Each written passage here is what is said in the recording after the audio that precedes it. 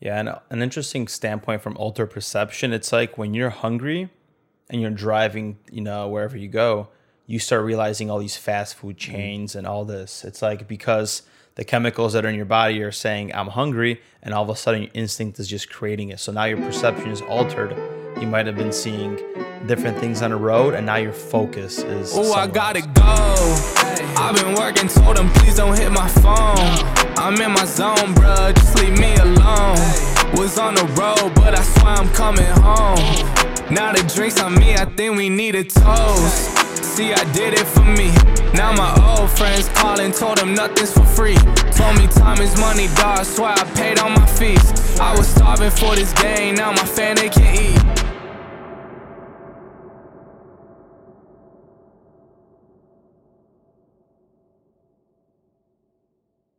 Hey everyone, welcome to another Cup of News episode with your hosts, Peter and Matt here. Thank you everyone for tuning in. If you find value in this podcast, please give us a 5 stars, like, comment, share with your loved ones. This is how we grow, and this is how we get motivated to keep on producing this high quality content. For any news and announcements and anything that we're up to, check out the cupofnurses.com website, cupofnurses.shop for any awesome dope nursing related merch. Definitely tune in for that. Get yourself a shirt. I'm gonna get myself one of those sweaters on there. And our sister company, Frontline Warriors, and frontlinewarriors.com. Make sure you tune in there to dive into material, anything with consciousness, anything spreading that and being more of a positive person. And of course, for travel nursing, tune in for the vlogs bi-weekly and the Facebook group. We're always engaging in there. We actually posted a selfie of us in scrubs. So go on that post and make sure you share how you look in scrubs. How you doing, Pete? I'm doing good. A very interesting episode today. We're going to talk about the placebo and nocebo effect. I'm sure everybody has heard about the placebo effect either online or in school. So we're kind of going to dive in and try to explain it for you guys. It's the magic sugar pill that does wonders, right? Yeah, it's crazy. It's like a phenomenon that's not explained by science, and you can't really call it medicine either because it's not anything medical. It's just a phenomenon that happens to happen, and we can't really figure out why it's happening. And then nocebo is actually really interesting too, because nocebo is kind of like the opposite effect, where if you think you're gonna get certain adverse effects or symptoms, those adverse effects occur. It's even pretty scarier. Yeah, this example is not a placebo effect, but it's wild how things work. For example, when you have a patient and he needs his Ambien before bed, and this guy will not go to sleep before he gets it. So he'll stay up, and you take the pill. You know that it takes at least 30 minutes for the pill to actually start working, but in 10 minutes, this guy is knocked out and snoring. So you know he had like a little placebo effect just from simply taking the pill without even its effects kicking in. Yeah, I mean, to be honest with that one, it's more of like, I mean, everybody experiences like, if you give somebody medication, yeah, in the book it says like you're gonna have expected effects within 30 minutes. Some people might get hit within 10 minutes, so that's not really technically a placebo effect. Placebo effect is if like you said you gave him Ambien, but you didn't give him any kind of Ambien. You gave him like a Tylenol or something, But that's even like crazier because like it's not explained. And to be honest, there's been times where I've been trying to get a hold of a physician in the hospital to increase like a Norco dose from like a 5 to a 10. And I can't get a hold of the physician, and I don't know if I'm legally allowed to say this, but I'm gonna say it anyways. I told the patient, "Hey, yeah, this is a Norco 10, but it was a 5," and the 5 didn't work in the beginning of the shift. But when I told him toward in the mid shift that he's getting a 10 instead of a 5, that you could say fake 10 solved his ailment. So it has some like validity to it, and same with like saline flushes. So there's this one lady that was getting nauseous from some medication, and same issue. I couldn't get a hold of a physician to give her anything to alleviate this nausea. So I told her, hey, this is nausea medication, and I stored some saline into her vein, and her nausea went away. So like I could attest that the placebo effect. I don't do it all the time, but I could attest that the placebo effect does work in certain cases. I'm not saying you should take this to your advantage, but sometimes you can get away with this kind of stuff, especially those patients that are used to taking this medication over time or even new. So I guess it wouldn't even really matter how experienced they are with this medication because it's a placebo effect, right? But I always found it interesting, like how that works, because you're not given any kind of medication, and yet your brain and your body is experiencing these effects. Yeah, somehow it's a desired outcome without changing anything from a pharmaceutical level or altering your state of consciousness, right? So it's interesting to say we can't measure this, but somehow thoughts are creating the future of this person's reality. And, how does this happen? We don't know.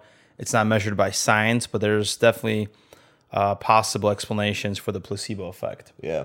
Like, it's just crazy because Matt and I, and even on our website, Frontline Warrior, we are frontlinewarriors.com, we talk about and we preach the power of your mind, right? So if there's just phenomenons going on that, hey, we're not giving anybody an active ingredient or compound in this pill, it's a sugar pill or a saline flush, and yet we're able to elicit certain responses, that just shows you how powerful your brain is, and it just shows like the neuroplasticity, you could say, and how squishy your brain is, and an ability to change. Because if you could elicit a physical or mental response off a fake pill or a fake saline injection, imagine what you could do with like purposeful thought, right? And imagine that. So if you're feeling overly sad or overly anxious, like, you have the power to stop that within you. You just have to do it yourself and just concentrate and focus, because a lot of these times you are your own solution. Yes. And I think that's become so much harder in a Western society because we rely so much on the outer aspects to cure or treat, to change something, right? It's how we developed dependencies on drugs or alcohol, whatever it is. How does it happen when you quit smoking for half a year, let's just say, and technically your body does not have dependency on nicotine anymore? That completely dissipated. But somehow you go outside, you get a sip of your coffee in the morning, and you have a craving to smoke cigarettes. Like, where does that come from, right? Just like a stored memory that still has effects on you, that's trying to make you to want to smoke again. It's giving you cravings just by thoughts alone. Right, and same with when you talk about nicotine, is they've created like just these vapes, but you're just inhaling mist, nothing like ingredient. It's just kind of like air, because a lot of people, they're not addicted to nicotine, they think they are. And it's just that the hand to mouth phenomenon, that's what they're craving. So it's not only the nicotine that they're craving, it's just them taking something and putting it into their mouth, sucking on it, and then blowing out the smoke. And that helped a lot of people too. So that's crazy to think about as well. Like, nicotine isn't as addictive for some people as it is for others, and it might not be even addictive to people. It's just, maybe it's the way you're thinking about it or perceiving it. 100%. That's why a lot of those people that are trying to quit smoking, they gain weight. Yeah. It's just they need to put something in their mouth. It's like that infant fallacy phase, whatever. So what are some possible explanations to the placebo effect? We know that it's a phenomenon, but there might be examples of why or how we can explain it. So one of the things are self-limiting disorders. Just like there's a cold and flu, they resolve by themselves at the end of the day. Even in the hospital, we don't treat the virus necessarily. We treat the symptoms of the flu, and we help the patient kind of get through it, whether it's pain management, fever management, or giving even Tamiflu. I don't think it's even evidence-based for the most part when we hear about it. It's just something that's a standard that's given. Yeah, and you could kind of tell that this is like a self-limiting thing, because look at all those remedies we have for cold and flu. We have chicken soup. We have like different kinds of Polish soup. Your mom gives you like these random drinks to drink that, has some spices, or like the pepper shot. And it just shows you that those could probably be all placebos, because no matter what, if you have decent immune system and decently healthy, you're going to get past the flu and cold, even if you don't take anything. It just kind of makes you feel better that you're taking something. So the premise is that, hey, I'm taking this thing that should help me fight the cold and the flu, but there's really no factual evidence that it does. It's just making you think that it's helping. Yes. So that's goes back to like your thought process in your brain. That's one. So how like people are huge into crystals and they carry it, and I do believe the theory or the explanation that crystals store energy, but also it's also self-limiting, because if you feel like you always need this stone, this crystal, to be a more positive person, or learning to be more loving, or not be anxious, whatever the case might be, that you tell your story about the crystal, now you're kind of holding yourself just to that. And now if you don't have the crystal around you, who knows if the crystal is actually working or having its effect, but knowing you don't have it, then you start having the nocebo effect, right? That things are going to happen. Like, let's just say now I'm not going to love myself as much or whatever it is, because I don't have that crystal around me. So it's crazy how that works. And I feel the same way about astrology. You know, like some people are like, oh my God, it's the moon and I feel all this stuff, but you don't. But it's the thoughts that you kept telling yourself that you believe this so much as if it's almost like a religion or a faith where you believe it's these things are happening because of this. Yeah, with like horoscopes, and you know how people say like, oh, I know you because you're a Sag, or I know you because you're like a Libra, or you're the way, you're this way, that way. I think because we all come from one, so I feel like as humans, we're all connected on some kind of level. That's why we're able to relate on certain aspects. And you know, you can say some of these horoscopes are so like let's say these horoscopes are right because, you know, I can see that in a person, or I could read a person that way. Like, yeah, I mean, you could read a person, but that's not necessarily because of the horoscope. It's because we're all humans, so we're all connected on some kind of a level, right? So we have some kind of a connection with each other because we're all in sync. Like bees, like somehow bees know what to do, and let's say a newbie joins another beehive, and I like knows what to do because it's a bee. Same with humans, like we're able to connect on certain levels because we're all humans, so we're able to relate to each other on certain fundamentals, you could say, and the rest is kind of based on experience. Because if you experience something a similar way as somebody else, you're going to be able to relate on that level. But even if you don't experience the same experiences, you're always going to have something in common and some kind of understanding. Is because we're all humans. Yep. So that's kind of like my explanation for like horoscopes, why they're, you know, a lot of people say they're right. Well, yeah, they're right in a lot of cases because we're all humans and we relate on being human. So we could kind of gauge ourselves. We could gauge somebody based on ourselves, you know? 100%. And also it's like, it starts creating like predictive programming almost. Yeah. Like Which is a trap. It is a trap. And then also you self-identify. And I believe, and we're not shaming horoscopes. I know there's a lot of female listeners out there. So We read them sometimes. We read them too. We kind of, you know, take it into effect and all that. So no shaming here. But if you think about it, if you believe you're a Sag or whatever you said, or a Cancer, and you believe you're always an emotional being, then that's almost like your own little self-imprisonment, and you can't get out of it because you tell yourself, this is the way that I am. And that goes back into the whole, you know, Dr. Joe and everything about thoughts and placebo. You know, you think and you feel, but because this is a predictable programming, now you feel and you think, and your subconscious, which is the body, is telling you specific thoughts, and they're not really who you are. Yeah, exactly. All right, so back to possible placebo explanations. This one ties into the first one. This is with reemission disorders. So like RA, lupus, diseases and genetic issues that reoccur and then disappear. So with these, like RA is going to reoccur no matter what, right? You could say the goal with treatment with like RA is to prolong that remission as long as possible, right? You want to be symptom free for as long as possible, but you know, no matter what medication you take, you're going to eventually get rheumatoid arthritis pains no matter what. So that's kind of another explanation of the placebo. Yeah.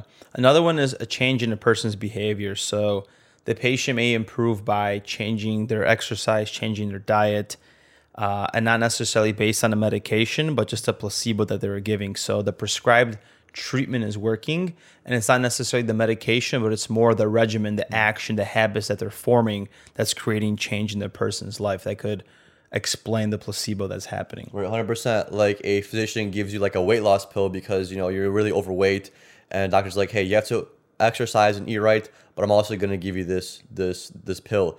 And then this person loses a bunch of weight, and he tells it to another one of his obese friends, hey, take this medication. You know, I did exercise and I ate well. I take this medication and I dropped so much weight. So that's another placebo. It's not really the medication really effective. It's your lifestyle changes, you know? Yeah, and there was a couple people shaming like intermittent fasting, and I disagree with them, but they say, yeah, of course intermittent fasting works. And they're saying there's not necessarily all these health benefits, but you're just restricting your calorie window, therefore you're losing weight. Yeah, I mean, and from a logical standpoint, that makes sense. Yeah, I mean, if that's your goal, if you want to lose weight, then yeah, intermittent fasting is going to work wonders. But you can't just intermittent fast and then eat 3,000 calories in your eating window, right? It's gonna you know, lose that goal. But our goal isn't to lose weight with intermittent fasting, you know. So our goal is to kind of clean the body, give the bowel a rest. That's like our mission for it. But yeah, but people that do that, that's for sure could be placebo effect. Yeah. And that was just a counter argument for intermittent fasting in that stance. Yeah.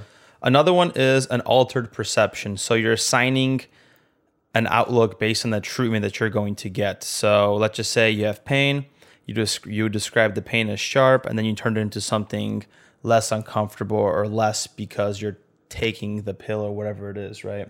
So I feel like that happens with a lot of people when it comes to, I'm trying to give examples in the hospital, but there's so many times that, again, the mechanism of action could differ, but you give a pill and people already feel different, whether it's for sleep, whether it's for nausea. And it's interesting because I did have instances where maybe something wasn't given as prescribed and there's still an effect on this person. Right. For all the behavior or all the perception, someone simple like just a change in pain scale. Like you give somebody something and their pain, I mean, the pain scale is good, 1 to 10 or 0 to 10, 0, no pain at all, 10 being the worst pain you've felt in your life. Let's say someone has a pain of 8 and it's sharp, and then you give them, you could say a placebo or something, and now that pain goes from an 8 to, let's say, a 7 or a 6, and now it's like a stinging. Is there a really big difference from a 7 to 8? Not really. The pain is probably still about the same, but the person perceives it as different because you gave them something. So they automatically think it's going to produce some kind of a response. Yeah, and an interesting standpoint from alter perception, it's like when you're hungry and you're driving, wherever you go, you start realizing all these fast food chains and all this. It's like because the chemicals that are in your body are saying, I'm hungry, and all of a sudden your instinct is just creating it. So now your perception is altered. You might have been seeing different things on the road, and now your focus is somewhere else. Yeah. Another marketing tactic that they use is the color red. Like majority of fast restaurants, they're usually red. McDonald's red, Burger King has red in it, Chick-fil-A has red in it, Popeyes has red in it. Red seems to be like the color that elicits like a hunger and a pull towards that food response, which is interesting to like look into. We should probably do an episode on what marketing colors, tactics. Yeah, it's marketing tactics and what companies use what colors to elicit what kind of emotion, because we're visual beings, so whatever we see, it elicits some kind of response. Like, already associated with red means stop. If you see something dark, it's gonna be scarier. Yellow is more like happier, things like that. So those are marketing tactics people use to elicit a response that they are seeking. Yeah, have you even heard coaches when their team is downstairs in the, what is it called, the locker room? They have different colors based on to hype their own athletes up to get going and all that. Another potential explanation for the placebo effect is also a decrease in anxiety. A lot of ailments, a lot of issues, symptoms are exacerbated by anxiety. So you have a headache. Do you have a headache because you're stressed? And does the headache go away because now you're less stressed and less anxious? Or was it because of this Tylenol? Or was it because of this pill? Is it your anxiety? A lot of times, research has shown that if you treat the patient's anxiety, their symptoms get a lot better. That goes with a lot of like eczema and stuff. A lot of people have eczema and like little skin issues. They get exacerbated by anxiety. So if you could alleviate that anxiety, that goes away. And also with headaches, especially with females, I know a lot of girls, when they get super stressed, super anxious, they get like a migraine or they get a headache or they get jaw pain. And once that anxiety goes away, they're back to being normal. I've seen that a few times in a hospital, my coworkers, where a girl would have a headache and I would know she's super stressed because of that headache. And I would ask her, hey, what's going on with this? And she would answer, I'm like, yeah, it's why you get a headache. So I try to calm down. And once you calm down, the headache somehow went away. It's also wild how like anxiety is linked to asthma so much, and it exacerbates that where the person feels, and also even vents. They say, I can't breathe, but really they can't breathe because their sympathetic nervous system is taken over and they're breathing shallow and they're not fully expanding their lungs. Or you have the patients in the ICU that their lungs are fine. They're ready to get weaned. They can tolerate this process. They can get extubated, but they have such bad anxiety for whatever scenario they're painting in their mind that their freaking sats are dropping because they're breathing faster. And they say, I can't breathe, I need more oxygen. And really, they're getting oxygen. You're looking at their saturation, it's like 97%, but it's really the state that they're feeling that's causing them to say, I can't breathe. Right, 100%. Yeah, I've experienced that a lot in a hospital. There's been times where everything is fine. Chest x-ray looks nice. When they have the sedation, they're breathing well. They're doing their own breathing. Ventilator's not giving them too much support. But then once you turn that sedation off or a little bit of sedation off, and that person is fully 100% woken up instead of that 85 or 90, and now he gets super anxious and he starts breathing quickly, and you can't wean the guy, dude. And you can't wean it. And that's just him doing it to himself. She's like, hey, calm down. And you see him like freaking out, moving his eyes like around. It's like, hey, Steve, like relax. We're all here. Just breathe. And he's freaking out. So you got to put him back on sedation, even though down. Right. And even though his lung compliance is good, he's minimal, vent support. X-ray looks good, but we just can't win him because he's holding himself back. And it sucks sometimes, but it's something that we have to kind of work on as nurses and kind of alleviate without sedating them too much. Yeah, there was so many times that we had to trach a patient because of that. Yeah. And what's also cool is we work in the ICU, so there's always heart monitors and we always see the screens. It's also interesting to see how a patient's heart rate changes based on the news that you give them, or how do you make them feel. Or you can tell when somebody's anxious, you walk into the room and they're throwing some PVCs in their tacky, and you calm them down with no medication. You just talk them down, and automatically their PVCs go down, their heart rate drops, and they're more calm. Respiratory rate drops down. It's crazy how physiologically you change, and you can see it by second by just the thought process, by changing a person's psychological state. Yeah, the brain is a very interesting thing. Yeah, another potential explanation for the placebo effect is an altered brain state. So this is interesting. When I looked it up, it's like the visualization. So let's just say when you enter a room, you get like a leg pain or something, you know.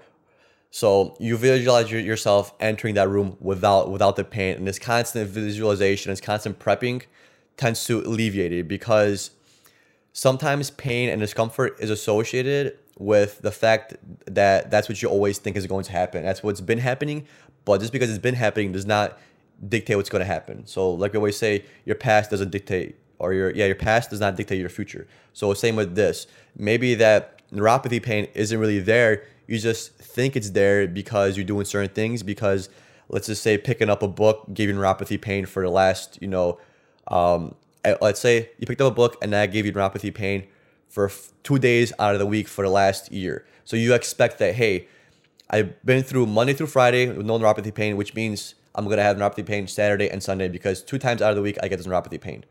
So you're thinking this, and you're already programming your brain to expect this pain, and then your body gives you this pain, for example, or your brain. So try to visualize yourself without having that, without the expectations, because a lot of times we expect these things on ourselves, or this pain, especially with diseases, and we get them because we expect it, or that's the norm. But you have to put yourself in a situation and in a body that does not go through life with these things, and that tends to show a better, response to medications and also non-medication, which is very interesting. Yeah, like you have to be tapped into the present moment and tell yourself that things can be different, right? Because if you keep predicting based on your past, you're going to have the same outcomes in a sense, right? I think Dr. Joe talks about that so much. It's like if you want to change your future, you have to change your current altered state. And if you keep relying on your predictable future based on the predictable past, you're going to have the same events playing out in life. It's just like the poor man's mentality, right? It's like if you always think you don't have money abundantly, you're not going to have it. Instead, if you change yourself, I have a lot of money already, maybe you're going to have to play out different scenarios that could attract that. Not saying you need a money tree or anything. Another interesting things when it comes to the altered brain state is I was reading the book, The Habit of Breaking Yourself, and Dr. Joe had 2 patients, one that was playing the piano and one person that was playing the piano, but in their mind, they were visually imagining playing the keys. And when they studied and looked at their brain, they had the same brain activity as if the person is playing the piano. So it just shows you how powerful the mind is and how you could still learn things based on thought alone. Yeah. I think I was listening to a YouTube video when Dr. Joe was talking about that. But that experiment was, like you said, the person was actually playing the piano, learning the notes, compared to a person not touching a piano, but still rehearsing the key playing notes without actually touching the piano. And they were able to play just as well, which is crazy. You don't need the actual physical thing to get good at it. And that could be put into a lot of things, but piano is a good example because you could pretend there's a piano and you could pretend to press the keys and you could still transfer that over to an actual piano. You could still play it, which is amazing. If you look at the quantum field, it's like a lot of us are impatient because in the 3-dimensional space, it takes longer to create the outcomes that we desire. But if you think about it, in the 4th dimensional space, the quantum field, whatever that might be, things get created so much more. I don't know if it's quicker, more powerful. It's things we can't explain. So it's wild how we have to just imagine it in the 4th dimensional space and have that thought, and then slowly that thought is going to start creating our 3-dimensional reality and create the new future. And that also goes well with breaking like your fears, you know. People that, let's say are scared to go in an elevator, you know, they visualize themselves going into the elevator, making everything okay. They go through that process before physically actually stepping into an elevator. And that helps a lot of people, because our friend Alex, she doesn't work with people with elevators, but I know she works on other fears of people and anxieties. And she usually has them imagine them walking through that process and imagine them in that positive situation compared to what they expected is a negative situation that they always put themselves in. Yeah, honestly, that's tough, because I went on somebody on a date and they were scared, or they hated butterflies. I'm just like, why would you hate butterflies? Butterflies are such a beautiful insect. It looks so, nice. And later on, I kept hearing the story, and it turns out when she was younger, she was on a field trip, and for some reason she got lost and left alone. And I don't know why, but they turned off the lights in the garden, and all these butterflies flew onto her. Damn. And she freaked the hell out. So now that trauma is so deep, where she hates these insects and doesn't want to, like you said, expose yourself to that fear. You have to, I don't know, you can't own a pet butterfly, but You can own a pet butterfly. I'm sure you can if you catch it, right? Yeah. I don't know if it's illegal.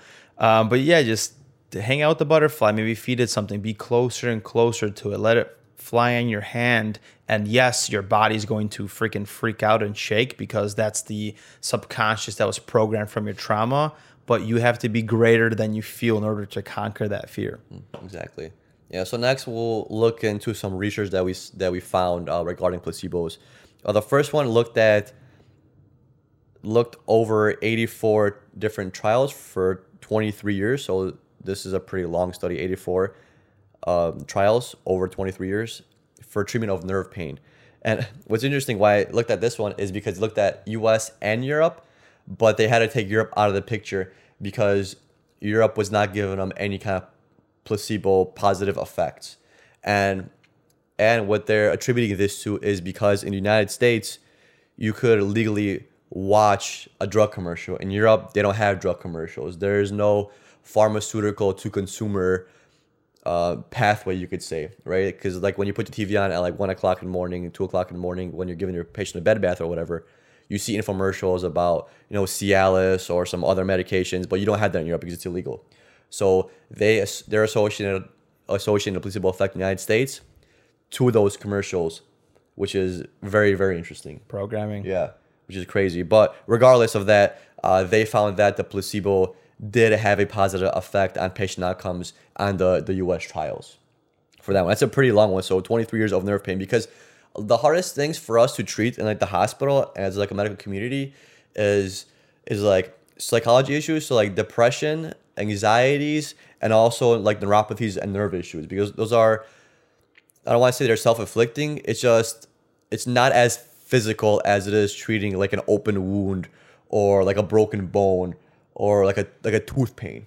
It's more of just literally taking the patient's perspective and trying to treat it. Yeah. Exactly, very subjective. So it's very hard for us to treat it. We're good at treating better objective stuff because, like for example, you have an infection, the LBCs are going to be elevated, right? But there's nothing for pain, right? It's measured. You don't have anything for pain. Obviously, for an MI, you might have chest pain. You might say you have chest pain, but if you have an elevated D-dimer or elevated, ST segment elevation, we know you're getting chest pain from the heart pain, right? It's not as subjective because there's an objective input there as well. A great example is like the phantom limb pain, right? Mm-hmm. That person experiencing pain on a limb that doesn't even exist on their body anymore. Mm-hmm. But we have to somehow still treat it and help with pain. Yeah. Another study that we looked at is major depression disorder and how the placebo plays a role. So they did a study on 35 participants. Half of them had an active placebo. Half of them had an inactive placebo. And the active was a so-called fast-acting antidepressant pill. After 1 week, the participants then switched to another pill. They did a PET scan to check out the activations of the mu opioid receptor. And mu opioid receptor is in charge of like the reward system, dopamine and all that. So after 2 weeks, the participants were put on an actual SSRI. The results showed that the depression symptoms after 1 week of the active placebo treatment compared to the inactive placebo were associated with an increased placebo-induced mu opioid neurotransmission in a network of the regions that were implicating emotion, stress regulation, and pathophysiology of the major depression disorder. The placebo-induced opioid release in these regions were associated with better antidepressant treatment response, predicting 43% of the variance in symptoms improvements by end of the antidepressant trial. Yeah, so that's cool. That's good stuff. So this just shows you that the people that were not reliant on a pill somehow use their own pharmaceutical chemicals that our body naturally produces to cope with their major depression, and actually had longer lasting effects and better symptom management versus the person that relied on an external pill to help with their major depression. Yeah, it's pretty breathtaking because like like I said before, majority of the hardest things for us to treat is like psych issues and like neuropathies and nerve pains. So what this is basically showing is that if you give somebody like a pill before the standard treatment, it has shown to increase the effectiveness of the standard treatment, which is pretty mind-blowing because our success rate for like SSRIs and like those kind of medications isn't very high. I think it's like 50%. So if you could introduce like a sugar pill before you give the SSRI, and that'll boost it up by 43%, that's not bad, compared to the 50% standard treatment. Are you given you could say half a percentage point increase? Yeah, and looking at the previous study, they compared Europeans and people from Western society. So it's wild how much our society here in America relies on a pill and an external source to solve their problem and their symptom, whatever. And we're more susceptible to needing it. We always need some kind of external source to help with something, right? Versus them, they just learn to cope with it without anything. That's so mind-blowing to me. I think it's because as humans, we need an explanation. It's very hard for us to conceptualize and visualize and explain something that we mentally or personally change within ourselves and by ourselves, right? It's easier for us to explain that, hey, I feel better because of this pill.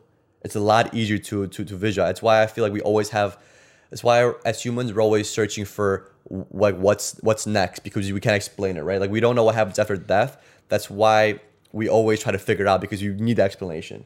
That's why it's so hard for us to grasp the fact that, hey, we could change ourselves by ourselves. We don't really need anything. But that's really hard to explain. Like if you say, hey, Matt, how did you treat your depression? Oh, well, I just decided to start thinking more positively and decided to think better.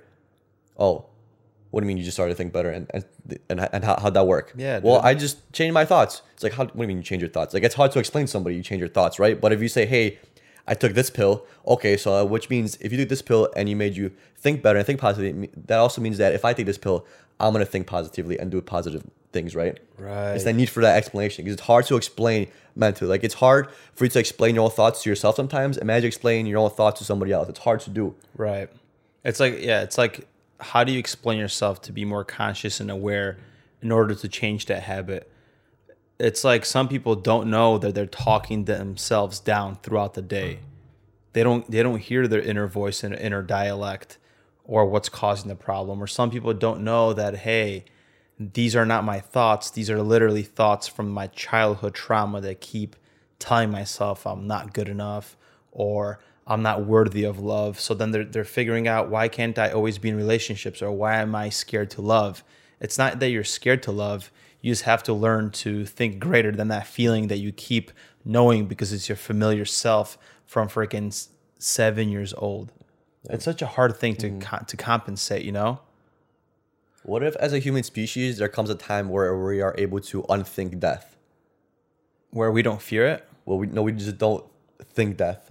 Because like you reach a certain age, there's almost like death already programmed, where I'm going to live my life and I'm going to die. Right. But what if, and like a human collectiveness, we never bring up death and never think about death, and then our next generations don't understand death and never heard of death, so they don't know what death is and what death means. I mean, you could unprogram a society like that. So imagine if you would never die. Imagine if just by knowing what death is and expecting death, that's what creates death. That'd be some shit. That would be some shit. Yeah. But then again, our body does rot or it gets old. Well, what if it gets old? Because that's what we've been programmed to do this whole time. Because we see animals getting old, so we expect that, hey, we're also an animal. We're also going to get old. Or telling yourself, I'm 30, so now I know that I'm not at my peak. Right. And then you bring that up, and then you start creating that lower self. Like, yeah, I'm getting old. That's it. My testosterone's dropping. Right. Because we do it subconsciously. Like, we're 28, and sometimes, you hear your knee crack, and you're like, oh, I'm getting old, right? Yeah, but... if you never said that, would your body and mind understand what getting old means? Think and you shall become, right? That'll be crazy. But then I think about it, it's just like, what if that's like a trap too? Because what if life after death is so much better than what life we have? That's like kind of like my issue with like microchipping your brain so you can live forever on like a hard drive or like some kind of a disk. Uploading your consciousness, right? Yeah. So that's like, what if that's like a trap? Because what if life after death is so beautiful, so magnificent, but you're so scared to enter it that you're just stuck in this earth? Yeah, I mean, that's the reason why we have such a... We're going to talk about the nocebo effect, but we have so many problems in society. It's like they fear that one thing that's for certain, right? I don't know who quoted this, but there's two things that are certain in life: change and death. You're always meant to change because that's how the world always expands and grows. And we see nature, we see seasons, and we know that... I forgot what Jesus said, but turn to dust, or you were born out of dust and you shall turn into it.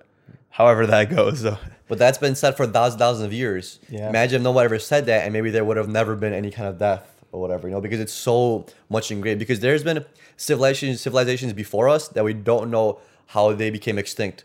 What if they never became extinct? Or what in if the Bible, they lived for hundreds of years. Right. And what if they didn't become extinct? What if they just realized that, hey, death isn't the end goal, and I can technically live forever, and they're just off there exploring the universe or something? Imagine if that's what some societies realized and it came to fruition, and that's what they thought about. Because you never know. Well, I mean, we'll see. We'll be good examples. What if we're sanitarians and still podcasting?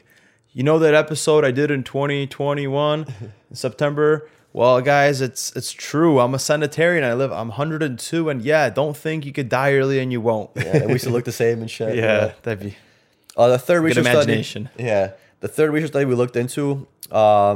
It's actually a meta-analysis composed of 11 other studies that totaled 654 participants. And this is really interesting because this talked about and looked at OLPs, which are open label placebos, which means the person taking it knows it has no active ingredients or active compounds. And we tell them that, hey, this is a placebo, but this is going to treat this. So this has actually like cleared up RA, cancer-related fatigue, IBS, back pain, allergies, ADH, depression, and hot flashes. But this is really interesting because the person knows that it has inactive ingredients. That's nothing, and yet they take it and it elicits some kind of response. That wow. I tried to like figure out how to explain this, but like I don't know. Like like you have a headache, and I tell you, hey, this is a sugar pill. This is a sugar pill, but it might help your headache, and you're like, okay, and you take it, and it has no headache relieving properties, and yet your headache goes away. That's saying you took a sugar pill, but you weren't hypoglycemic though, right. Because if you're hypoglycemic, they give you a sugar pill. That's actually a treatment. So you have non-diabetic, you ate a meal and that's shit. That's the only exclusion. Yeah. So that's like, how do you explain that? Like people, like I'm thinking of something that I know has no property that'll treat what I'm experiencing, but yet somebody told me that it treats it, and I take it, and yet this treatment worked. Yeah, these are all great examples that show how powerful we really are. We're just taught in society that we're not, and we always need some external thing. The only way I could real quick, the only way I could explain this is if you gave me something for my headache, and you told me it's nothing, but it might work. In my head, I'm thinking, Matt's probably just fucking with me. It's probably something for my headache. It's probably legit. He's not telling me what it is. Oh yeah, that's the only explanation I could have came up with. You know, but it's wild, man. I don't think that's legal though to sell or anything like that, right? No, you can. It's just for research. No, you could sell open label pharmaceuticals. It's you could buy them, or open label placebos. Like you could buy them, but they're nothing. I think it's like in Europe they sell them somewhere, open label placebos, but it's crazy, dude.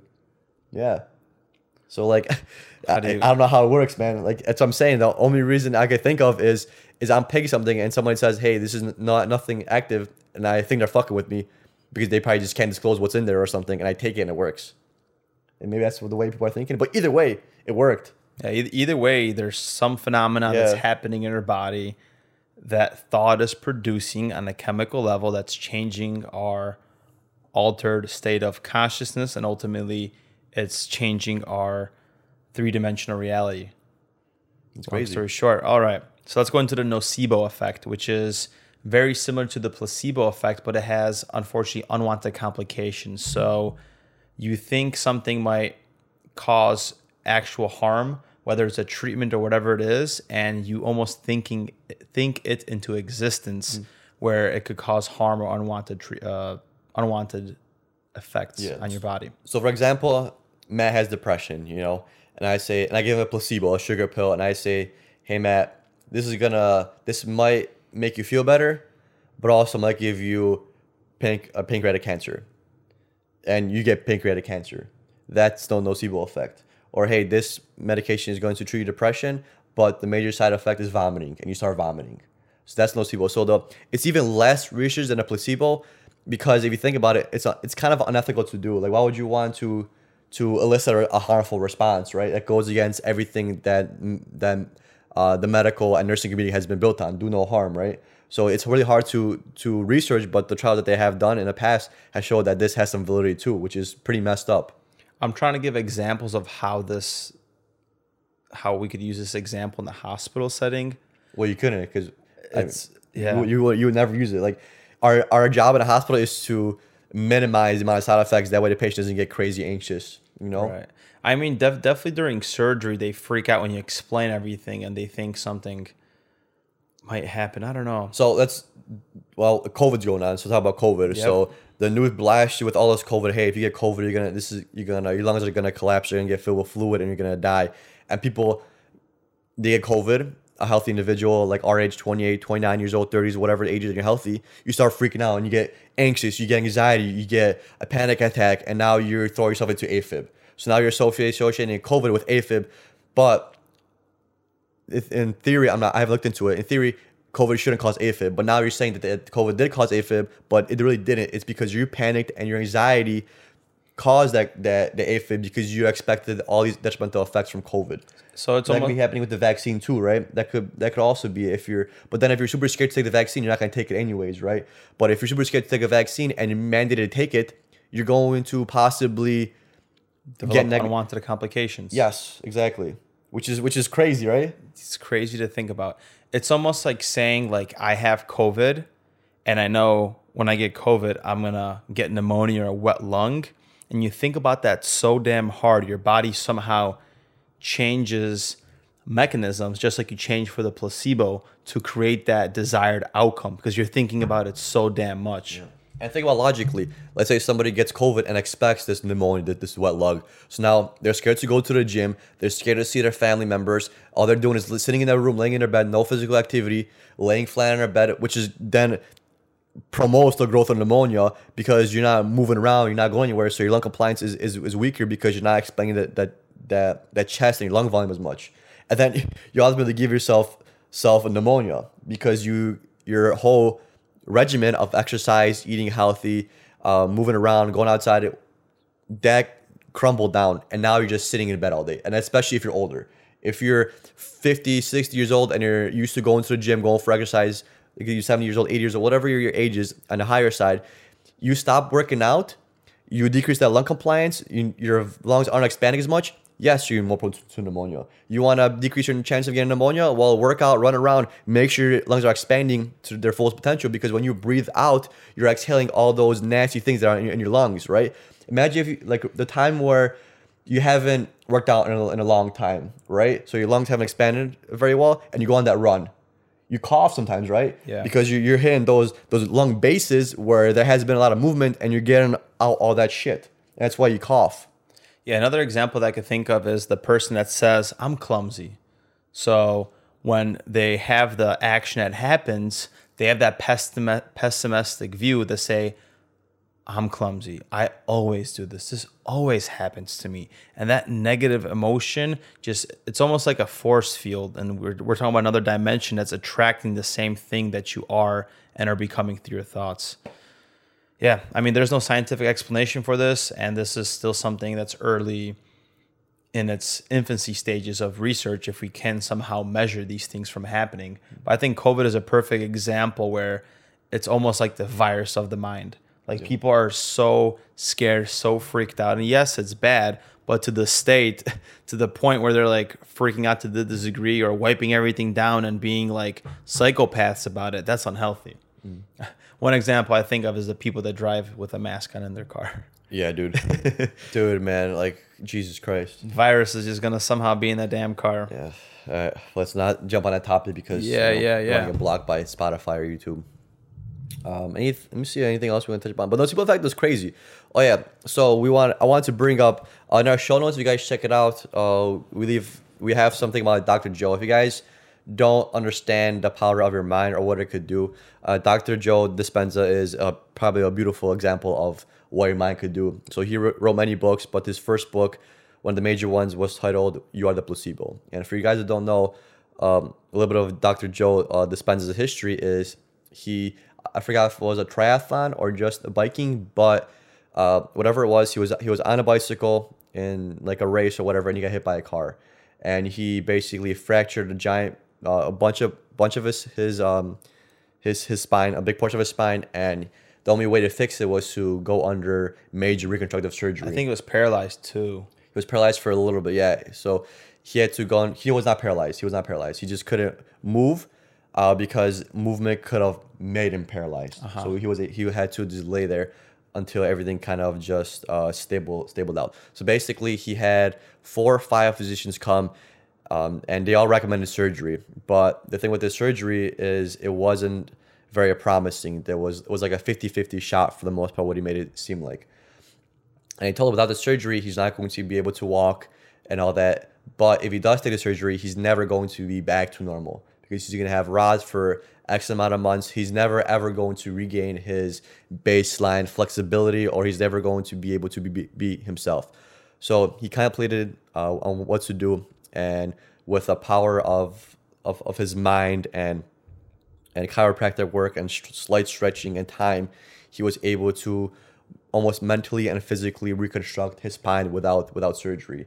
And this was a surgery that was recommended for him by the top surgeons in the world, which is pretty insane. And he was able to meditate and, like I said, almost like with his thought, help his spine heal and reconstruct. And after, I think it was, I want to say 8 weeks, he was able to finally get out of bed. So let me see. So he stated, "For 2 hours, twice a day, I went within and began creating a picture of my intended result. A total healed spine. 9.5 weeks after the accident, I got up and walked back into my life fully recovered, without having had a body cast or surgeries. I resumed my chiropractic practice 10 weeks out and was training and lifting weights again while continuing my rehabilitation regimen at 12 weeks. Now, in the near 30 years since the accident, I can honestly say that I rarely experience any back pain." Yeah, this is powerful, and this shows you that what the power of intent is, where his intent was to heal his body, and so it became. Yeah. And this kind of reminds me of Viktor Frankl, book Man's Search for Meaning, where he was a Holocaust survivor, and he was talking about his experiences, and he said that many of the prisoners didn't die because of like the lack of food and water. They died because of the lack of hope to live. So their bodies shut down because they lost that will. They lost the want to live and survive. And this is so powerful because you see cancer patients too, where they hear this devastating news, and there's some patients that have this epiphany and they start living because they realize it's so short, and they let go of all this programming and all this crap that they had. And on the other spectrum, you have somebody that hears this news and just gets devastating, and just their energy just goes down. They tell themselves that's it, and their body literally listens to what they're saying, and they literally deteriorate with that mindset. Yeah, literally, it's crazy. Dude, don't underestimate the power of the mind. Like it's wild. Like people don't get to where they are in life. Let's just say Elon Musk or Bezos or whoever is famous or whatever. They didn't get there because of some physical thing, right? They got there because of themselves and their thoughts and the way they did things. Nobody gave them what they have. They developed it themselves. So it just shows you that your mind is basically your create. Almost like the world is almost your creation, and you are whatever your mind thinks you are. Yes, you're a powerful being. Don't ever forget that. Don't underestimate yourself, and don't let anybody else tell you otherwise. Have a good day, guys. Peace.